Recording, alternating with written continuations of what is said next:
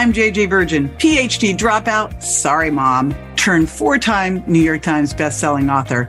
Yes, I'm a certified nutrition specialist, fitness Hall of Famer, and I speak at health conferences and trainings around the globe. But I'm driven by my insatiable curiosity and love of science to keep asking questions, digging for answers, and sharing the information I uncover with as many people as I can. And that's why I created the Well Beyond 40 podcast, to synthesize and simplify the science of health into actionable strategies to help you thrive.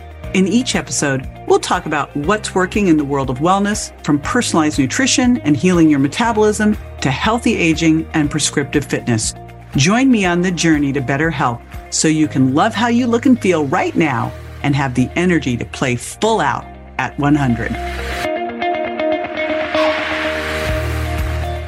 What if you could de-age couple years, like 1 year, 2 years, 3 years, 5 years, just by making some shifts in your diet, in your exercise, in your stress? It is possible, and our guest today actually has done the research to show it. And so we are going to be unpacking what are those foods. And by the way, they're not what you're thinking they are. There's things that are de-aging foods that are going to be new to you, I'm betting. But what can you do to de-age? That's what we're going to be talking about today with Dr. Kara Fitzgerald. She is the first ever recipient of the Emerging Leadership Award from the Personalized Lifestyle Medicine Institute in the recognition of her work on DNA methylation. She's a leading voice in the intersection of nutrition, epigenetics, and aging. She has been featured in Prevention, Fast Company, MSN, Everyday Health, and many more. And she has a book, Younger You. You are going to want this book. You're also going to want to take her BioAge test. And we're also going to give a couple other cool things that I will have at jjvirgin.com/younger you. And again, it's Younger You, reduce your BioAge and live longer, better. And we are going to be talking about the study that she did where she showed that she could reverse BioAge quickly, 8 weeks, through some very specific interventions. And so that is what we'll be unpacking. We'll be unpacking, what is BioAge? What's the difference between that and chronological age?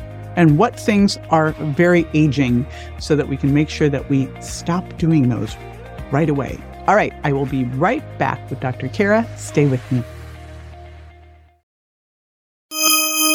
Okay, we are talking my favorite subject today, everything around how to reduce your BioAge. And I'm so happy that you're here, Dr. Kara Fitzgerald. Thanks. It's great to be with you. Well, I want to ask the obvious question. How did you get into this? Because you've really gotten into this, and I'm thrilled to talk to you about it. Like, how did you get into the whole aging? I know. Yeah. Well, it was because of our research. I'll go back a little bit before. So I'm going to say around 2013, 2014, epigenetics was really gaining some ground in the literature, but also in my brain. So epigenetics it's all the chemistry that regulates our gene expression. Basically, epigenetics above the gene, what genes are on, what genes are off. And in that time, about 10 years ago, most of the research looking at what genes are on and off was related to cancer. So the tumor microenvironment potently and powerfully hijacks our gene expression for its own nefarious ends. So it will turn genes off that protect us from getting cancer. It will turn genes on that drive cancer forward. And at that time, a decade ago, there was no thing called BioAge reversal or, this whole space that we're in now. But I was stopped in my tracks. At a certain point in time, I had to ask the question, how does functional medicine influence epigenetics? Because clearly we do. And much of what we do has to support good epigenetic expression, but does everything. Like, I just really started to want to translate this epigenetic science into clinical practice. We decided to design a diet and lifestyle intervention that would sweet talk gene expression. And we built it brick by brick based on our read on the literature for everything that could optimize gene expression. And we did that. We released it in 2016. I presented it at the Institute for Functional Medicine. We put a white paper out. We just made this available for clinicians. And we used it in practice and we saw good results. It's a really clean eating. It's a smart dietary pattern by any measure. And we have a diet lifestyle component. But our big question was, are we moving gene expression? But at that time, you couldn't send in a little, cheek swab and get an epigenetic panel like you can today. And it was a miracle, JJ, that Brent Eck, who was the CEO of Metagenics, he and I were dialoguing at an IFM AIC in San Diego around 2016. And he was so enthralled with this intervention that we designed. They gave us an unrestricted grant to run a randomized trial using our dietary intervention. We finished that in 2019, and then we published, actually 2020, we finished close to when COVID hit. In 2019, while our trial was moving towards the end, the first study in humans showing biological age reversal, looking at epigenetics, specifically at DNA methylation, which we'll talk about in a sec, the first study in humans came out to show biological age reversal. And at this point, we were in our study. So we were measuring the epigenome, the methylome. We had all the ingredients to be able to look at bioage. And we wanted to.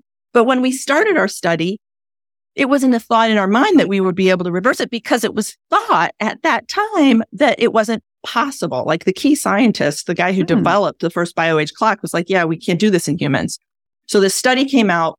And then as we crunched our data a little while after that, extraordinarily, I mean, this was just so exciting. I can just still feel it. We were in McGill University in Montreal, and just we saw that we reversed bioage in our study population by over 3 years as compared to the control group. So you can just imagine it was a big deal. So an 8-week diet and lifestyle intervention. 8 weeks, 3 years.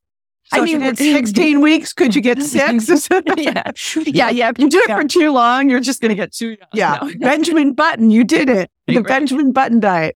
We have got to unpack all of this. But the big thing I think we better start with is, we got to talk about the difference between, it's obvious, but let's unpack chronological age and bioage. And then really, how do you determine someone's biological age?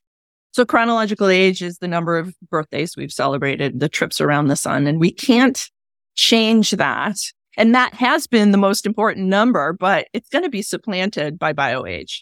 There's just no doubt about it. So chronological age, is how old we are by number, but it's biological age. It's the rate at which we're aging is where the rubber meets the road, because clearly, I mean, you're biologically younger. There's just no doubt about it. That's why I like you so much. And it ties into like lifespan, health span. Exactly. Too, That's right. That's right. Because in the United States, the final 16 years for the majority of us, our final, almost 2 decades will be spent with multiple illnesses on multiple drugs. That's so awful. It's the worst statistic ever. It's such a bad stat. We do not age well in this country. In fact, our biological age is accelerated as compared to our chronological age. And we've got to turn that around. We've got to choose, to take control over what's happening with our rate of aging. And we have a lot to say.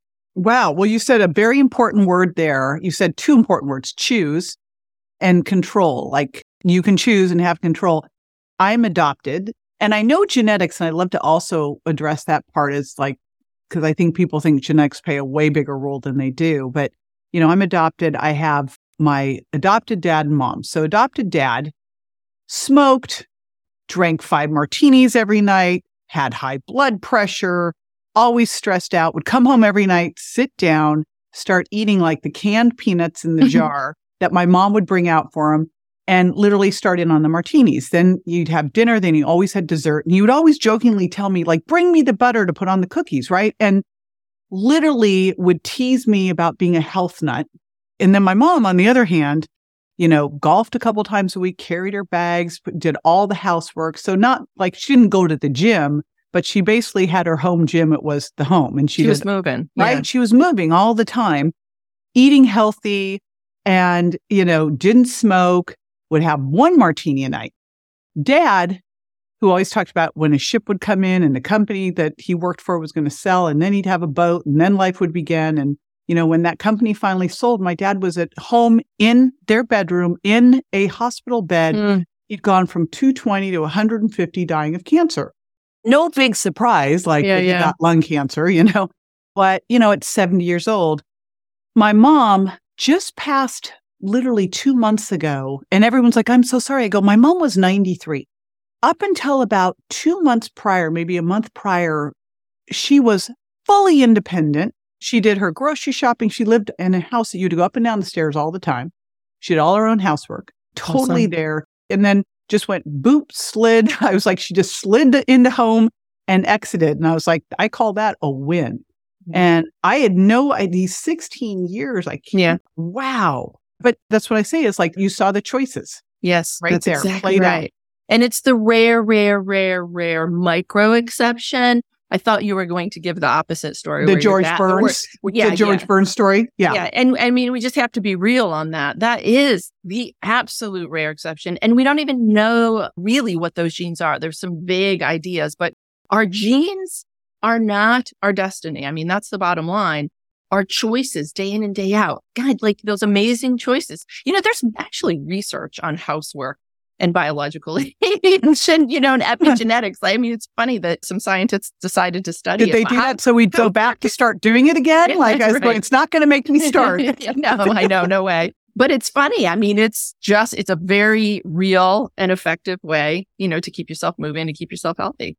Right. Well, think about housework as it used to be, where they didn't have like the Roombas that did that. Like, yeah, right. And you actually had to do the stuff.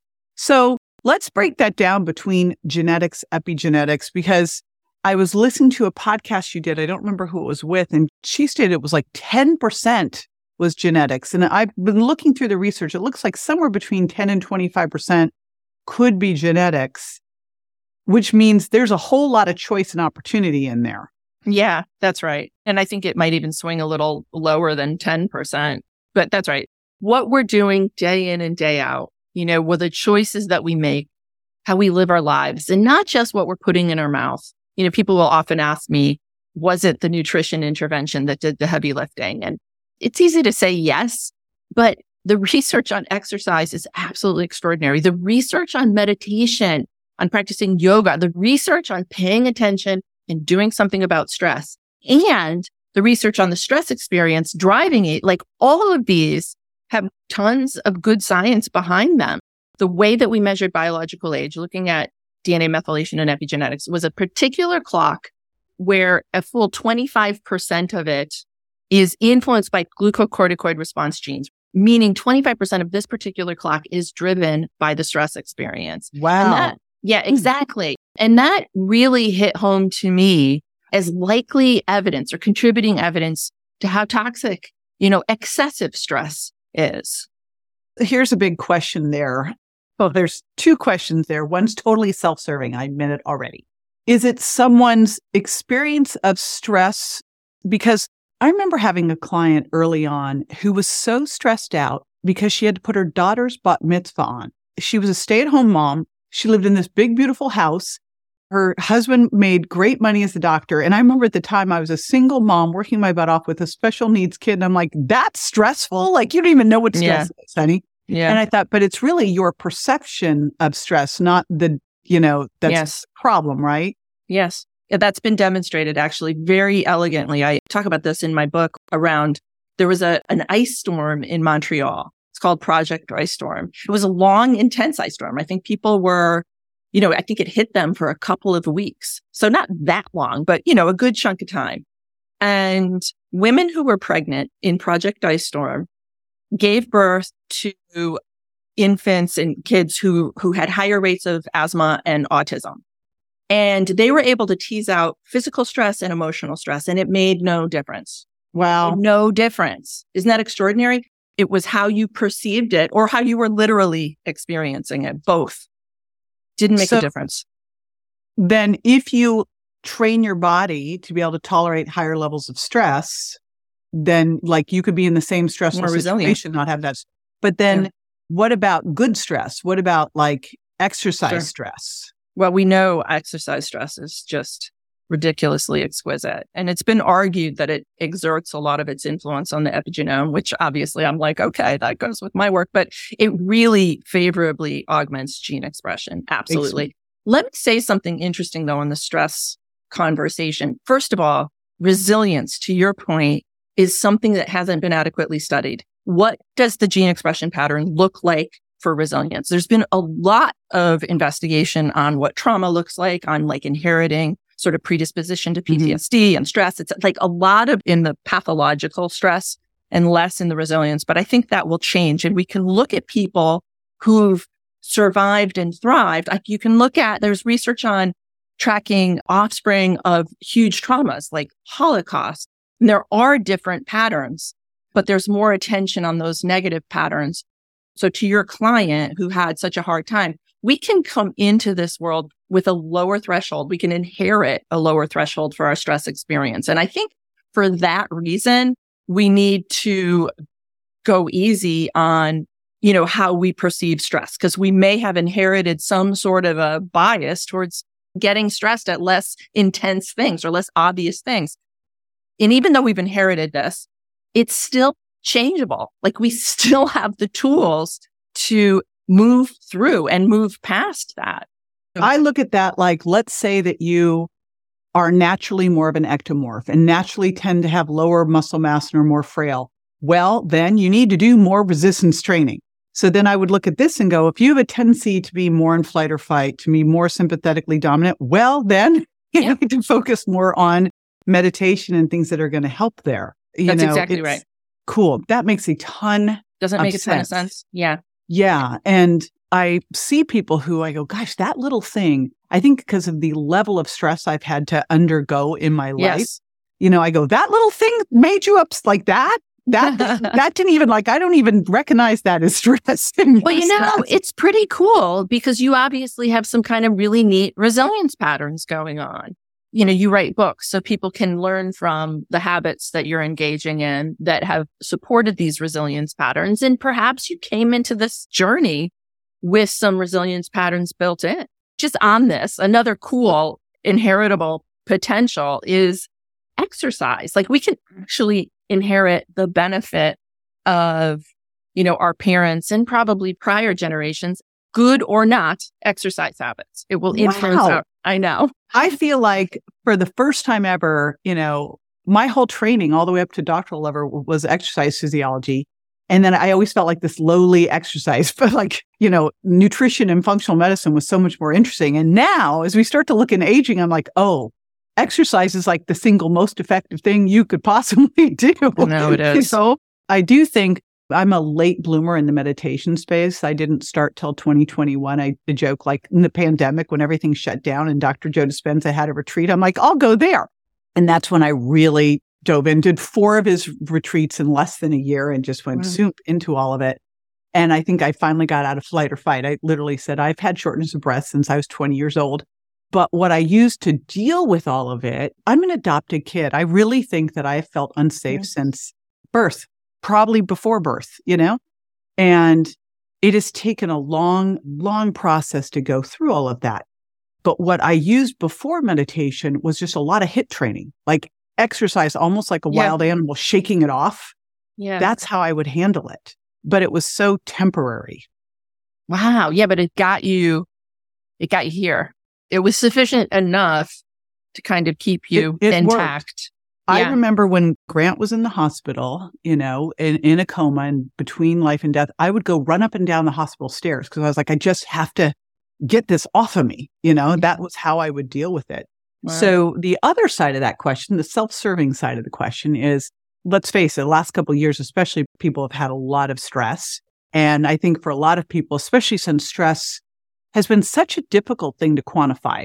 It's one thing to see high blood pressure or to see your blood sugar, which of course we could argue are all signs of stress, but stress itself is just still this amorphous thing. Someone under chronic stress, can they undo the aging damage that has done? I would say that the answer is yes. And I don't know that exact question has been studied, but I'll tell you that we know that you can see epigenetic changes. You can see favorable changes with one meditation or one yoga event. Like you can see this. And then practice meditators are just biologically younger. And then we can also look at acute stress experiences and see them as very pro-aging. A surgery, giving birth, super pro-aging. and then it resolves and you bounce back. So my guess would be that you can turn around the damage of that chronic stress exposure. Now, the longer something is in place, let's say the epigenetic patterns, they're being, every time a cell divides, that pattern is going to be shared and down and down and down. So it's going to proliferate. I think it has the potential to become more entrenched the longer it's been happening. But we can get in there. We already know that we can move bioage. We've already shown, via a variety of interventions that we can slow biological age by enacting good habits. And we can change gene expression favorably by enacting good habits. You're seeing that by doing a cheek swab? What are you looking at to see this? Yeah. So again, going back to epigenetics, we're looking at gene expression, specifically the epigenetic mark DNA methylation. So DNA methylation, think about a strand of, DNA, and these little methyl groups, a carbon with 3 hydrogens, can be dotted on promoter regions of a gene. If there's a lot of these methyl groups in the literature, sometimes they're denoted as these red lollipops. And so I just by habit, in the promoter region, there's a bunch of these red lollipops, and that gene can then not be turned on. These red lollipops can be removed, or they may be absent from a gene, and then that gene can be turned on. So that when the red lollipops are present, the gene is basically blocked. When they're not there, the gene can be turned on. The way that we measure these red lollipops is when in our original study, we used saliva, but we've since moved on to blood. So you can use a variety of different specimen. I would say the best specimen to use right now in our current state of the state is blood, but saliva is still available. And I think it's pretty good. And when you see these tests, is it like, with hormones, it would be, you could take a test 1 hour and take a test the next hour and see different measures. With changes in your epigenetics, is it more stable? Yeah, it really should be. It should be. And depending on the clock, so there, once upon a time, there was one or two clock, not that long ago. There were not that many clocks, but we're up to what's being referred to as the 3rd generation collection of clocks. And some of them can change pretty quickly. Like the one that we're using these days, it's been just researched really nicely, is called the pace of aging. And that can change, consistently pretty quickly. I want to say, though, we showed in a clock that wasn't supposed to change quite so quickly, pretty profound changes in a short order of time. So we used a 1st generation clock. We used what they called the Horvath pan tissue clock. And we did show changes in that, as did the other study that predated us, the TRIM trial. They used that clock as well. So our interventions were strong enough to make a difference. But I think day to day, without changing variables, like if you just consistently measure yourself and you're doing the same thing, you're not going to see shifts. But intentional shifts can change them. So let's dig into this study. What I'd love to know is what you did, and then has there been new research that would make you do anything further or different? So how did you guys design this? What were the big needle movers that you put in there? Yeah. Okay. So again, like I said, we really scoured the literature for what changes gene expression, specifically DNA methylation. That was what we were interested in. And we designed a diet with 2 nutrient components, methyl donors. It's very, very dense in the ingredients that make those lollipops. When we age, we don't produce those lollipops as efficiently. And we wanted the diet to be dense in methyl donors to support DNA methylation. There's also another class of nutrients that we just colloquially termed methylation adaptogens. And these guys are well known. These are the beautiful polyphenol compounds like curcumin, resveratrol, luteolin, sulforaphane, lutein, and on, ellagic acid, probably, urolithin A, like all of these beautiful polyphenol compounds, genistein, that they don't move methylation. They don't make the lollipops, but they seem to sweet talk where those lollipops go. So they seem to support methylation happening on the right gene in the right way. It's just such a cool concept. So it's the combination of these nutrients that we loaded the diet up with. It's loaded. We didn't give any supplements in our study, and our participants increased circulating methylfolate significantly as compared to our control group. Yeah, they did. So we pushed it forward. How did you make sure that they were staying? Obviously, if that happened, they were staying compliant, but I'm assuming they weren't living in a lab together. So how did you make sure that they were getting what they were supposed to get? Sticking to them like glue. I'm like, I'm not going to be getting 6 figures grants, Yeah. Go ahead, Yeah, I'm going to study it again, Gara. Study this diet and lifestyle. People were blown away that we had gotten it. It's such an extraordinary gift because funding for nutrition, diet, and lifestyle interventions just doesn't happen. So we had our nutrition team. We have an amazing nutrition team here. A requirement built into the study was that they met with a nutritionist weekly. And the nutritionists didn't do coaching as we usually do in practice. They had to follow a really dry script that was approved by the institutional review board. Did you do this? Did you do this? Do you have any questions? So they didn't even do motivating talk, but that contact, that consistent contact, I think made the difference between adherence and not. And we had really high adherence rates. And this was an 8-week? An 8-week intervention. Give me some examples of some of the foods that you were having them eat. So methyl donor nutrients are, if we'll just get to the worst, liver. If you're willing to do it, liver is a seriously potent epinutrient. And anyway, we call all of them now epinutrients, the methyl donors and adaptogens. So liver is a huge player if you're willing to do it. We have since switched to caps because people just do much better with capsules. I've been using this seasoning pluck from James Berry. I've been using pluck, which I was like, this can be gross. It actually tastes great. So I was like, I can do this. Yeah, cool. Yes, I know. It's the rare human. Of all of the adherence data we have, liver was the worst. But go to caps. It's easy. It doesn't have any taste. The texture is just icky. Yeah. Icky texture.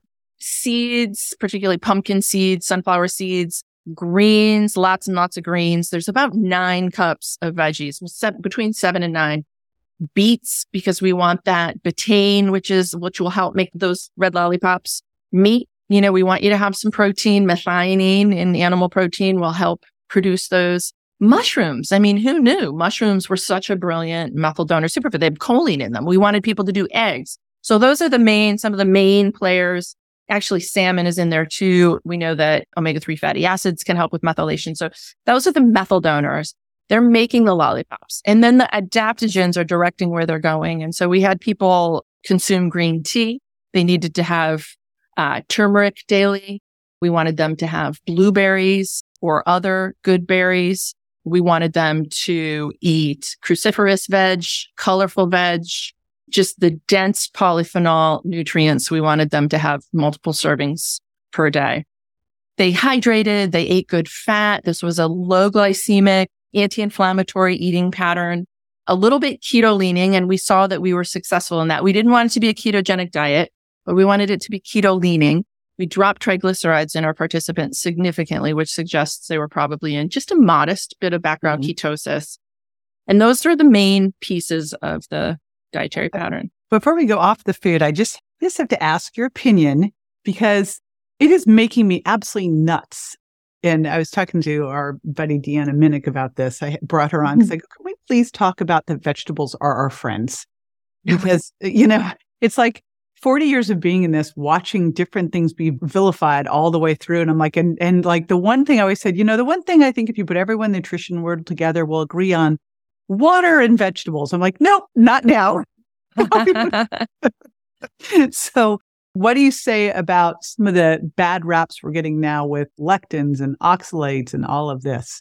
It is a high oxalate eating pattern. So kidney stones, I would say you want to be mindful about. But we're in I guess it's just the internet, social media driven weird time where foods are vilified in fairly esoteric ways. I don't think that there's good evidence for, lectins driving this toxicity story that's told about them. Maybe the rare individual could be sensitive, but probably it's a GI issue. Probably they're not breaking them down. They're not, enzymes are at issue or something like that. But the data don't support it. And in fact, we know people who are alive today, living very long, healthy lives, and all those blue zones are loaded up on lectins. We kept them out of the 8 weeks. This has been a big question from people to us. We kept them out of the 8 weeks because we wanted to omit GI issues as much as we could, bloating, gas, et cetera, that can happen with a high lectin intervention if it's new. And we wanted to minimize glycemic cycling.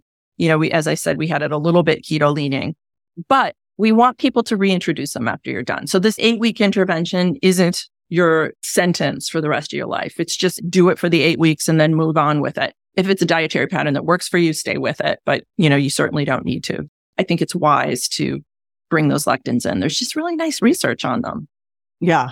I love what Dr. Will Lee's done with Eat to Beat Disease and Eat to Beat Your Diet, because he just goes through all of this in such great detail from a guy who used to formulate pharmaceuticals, like looking at all the compounds in plants. And it's like, well, what if these supposed anti-nutrients, like look at Dr. Jeff Bland's, it's like the resilience of the plant is what's doing something great for you. It's awesome. It's an epinutrient extraordinary. We actually feature a recipe for it, and I talk about it in the book. There's just no doubt. I'm bullish on Himalayan tardigrade buckwheat for sure. Yeah.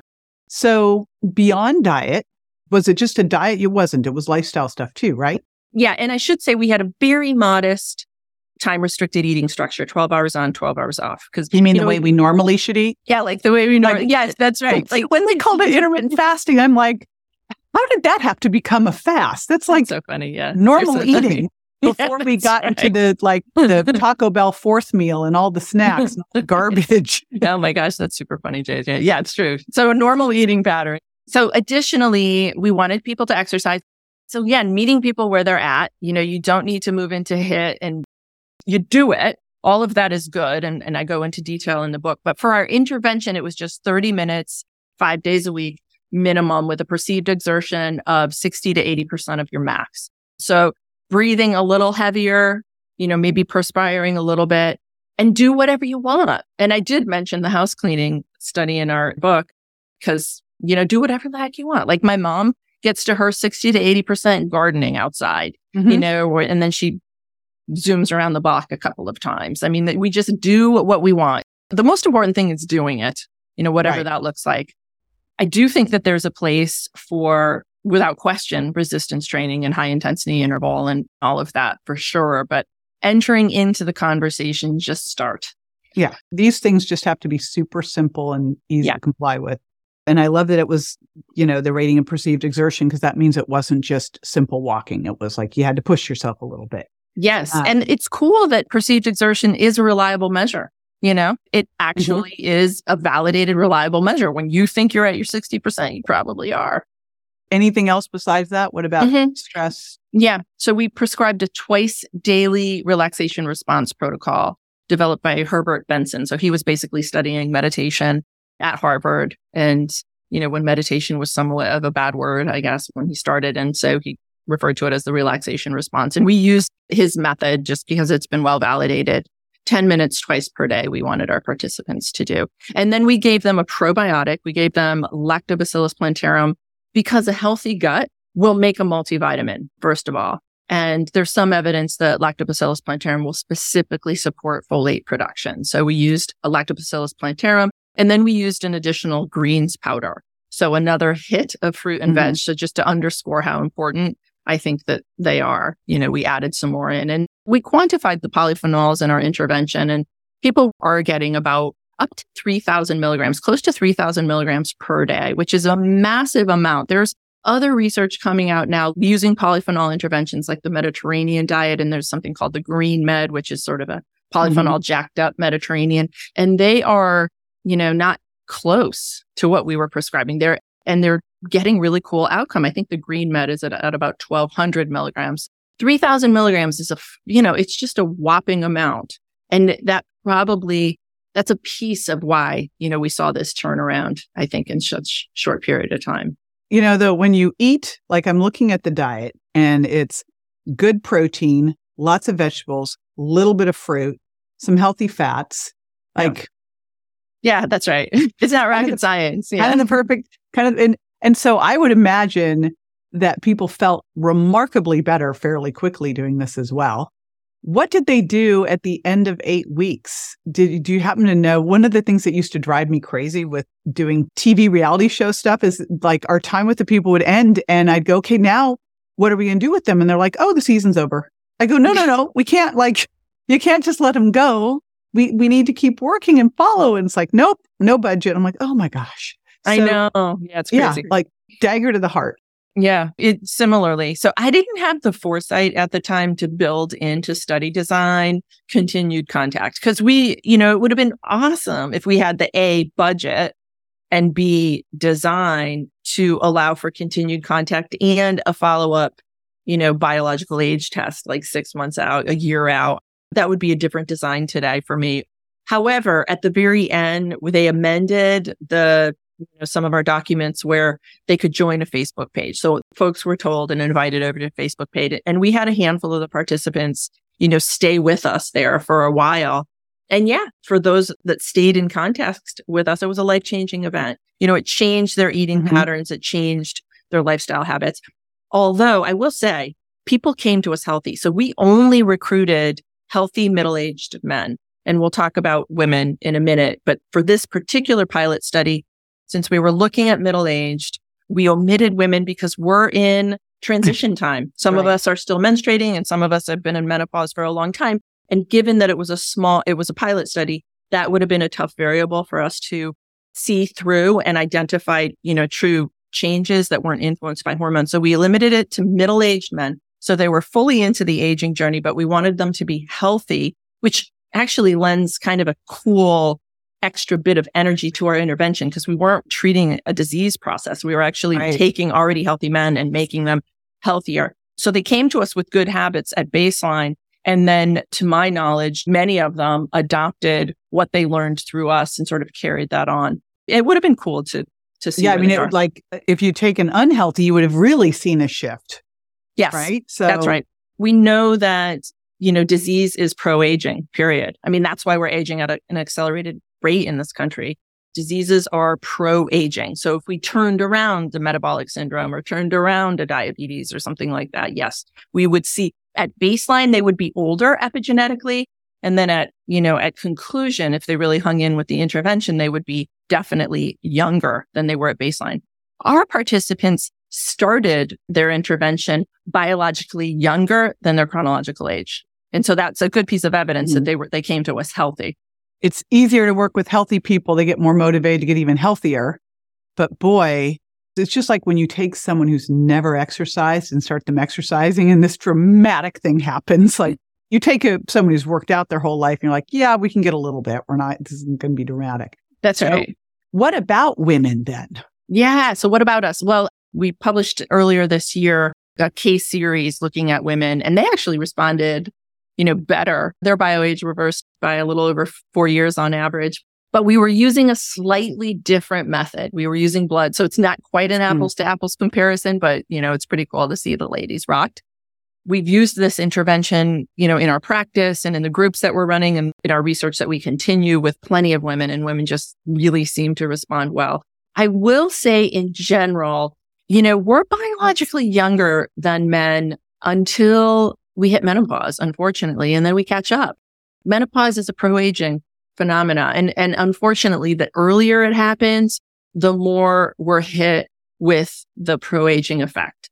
So I would say that is the big piece to think about in perimenopause and menopause. I mean, I wouldn't have said this, in my 30s as a naturopathic physician, but there's no doubt the literature supports really considering bioidentical hormones. I mean, there's just a strong place. I was just going to ask about that. I was like, 100%. Well, couldn't you just offset that by, bioidentical hormones? I mean, I really think that there's just no doubt about it. We need to be using them. And I think the safety profile, I think the era of the Women's Health Study, I think we're past that bad science. I think we've challenged it sufficiently. We've got bioidentical forms. We know how to do it safely. We can measure metabolites. We can take different interventions to support metabolism, et cetera, et cetera. Like we know how to do it in a smart, healthy way now. And we can preserve our brain health, our heart health, our bone health, skin, just you name it.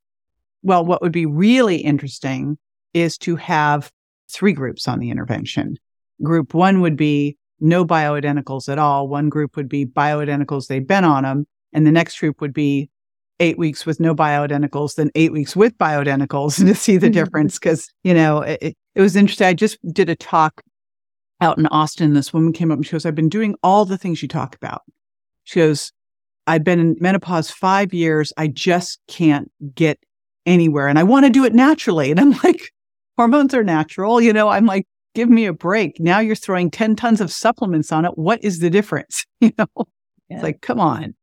I think when I went to school, there was still that cautious pause. I mean, we were trained in it, but there was still that cautious pause. I think we'd really moved past that. Gosh, you look at the heart, brain, and bone situation without hormones, and it's pretty darn clear. Yeah. So if you were going to give someone the perfect formula for what I would call de-aging, what would it look like? There's two conversations to have here. There's our intervention. There's the lifestyle intervention. I think our diet is essential for any eating pattern. We need to be incorporating some components around what we studied. So there's the lifestyle piece. Like we have to be exercising, and we have to be exercising more than we think we should. Now, I like Peter Attia's idea of, project what you want to be doing when you're 80, yes, 90, the centenarian decathlon. Right. Project it and then design it now.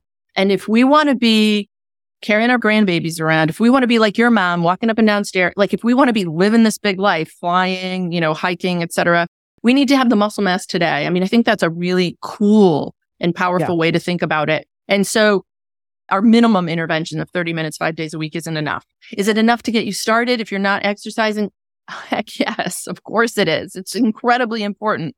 But as you really embrace the longevity journey, you need to turn the volume up there in some really, specific ways. We need to be eating these epinutrients. Like every forkful of food has to be bathed in this epinutrient information. There's no doubt about it. Now, can we tweak it so that it's appropriate for us? Maybe it's more vegan, maybe it's meat heavy, whatever. Of course we can, but this information we need to be giving all the time. Stress is toxic. Excessive stress is toxic. And so we've got to be thinking about how to remedy that. The connection, community. Sometimes I joke if there was one other piece I would have added in the study, it would have been like, hugs and community in the study group and then nothing. Yeah, right. But how would you? Yeah, you can't really control for that. So all of those things are ridiculously essential. Bioidentical hormones, maybe for some people, obviously there's caveats. I think metformin is an appropriate intervention. I think the research coming out on rapamycin is pretty cool. So there's things that we can be thinking about today. And then as my friend Sergey Yen talks about, there's this longevity bridge. I mean, there's some pretty radical stuff on the horizon. I mean, it does appear that these predictable epigenetic changes, these changes to DNA methylation patterns, that drive biological age forward or backwards, it sits at the heart of the aging phenomena. And there's, scientists like David Sinclair, Vittorio Sebastiani, who out of Stanford, who I podcasted with, brilliant, reversing bioage profoundly in cell models and in animal models using changing DNA methylation. So there's going to come a time when that will translate into humans. So right now we've got to do all the stuff that we know. Mm-hmm. And there's some pretty wild stuff on the horizon. And here's what's cool. The basics don't cost money. No. Yeah, that's right. They're available to everybody, like meditation, exercise, and eating methyl donors and methyl adaptogens. These were not expensive foods that you just talked about, Yeah, that's right. And what's cool? In our study, we didn't require people to eat organic. So arguably, you can get these results if you can't afford organic food. So to your point, Wow. Yeah. I know. Yeah. Although you can now get the organic food at Costco. So, I mean, it's right. So much easier. Yeah, that's right. All this stuff. That is right. Yeah. Especially in this country. Actually, in other countries, they have more organic. Well, other countries, every time we travel, we're like, how come we at home get ButcherBox, Vital Choice, buy organic, do everything else? Minute we go to Europe, we're like, I feel so much better. I know. Yeah, they're doing something right already. So it's doable today, and the ball's in our court. It really sits in our court. It's a choice. As you said at the beginning, it's a choice. We have a lot of this under our control. And I know that everybody listening is going to want to know their bio age, and that you also have a supplement guide that you'll be giving everyone. So I'm going to put that. I'll put the connection to your Younger You book, connection to the quiz, your supplement guide. I'm going to put that all at jjvirgin.com/Younger You. And thank you so much for coming on. Yeah, it was great to connect with you. Hopefully I'll see you in real life in the not so distant future. Soon. All right. Thank you. Be sure to join me next time for more tools, tips, and techniques you can incorporate into everyday life to ensure you look and feel great, and more importantly, that you're built to last. And check me out on Instagram, Facebook, YouTube, and my website, jjvirgin.com. And make sure to follow my podcast so you don't miss a single episode at subscribetojj.com. See you next time.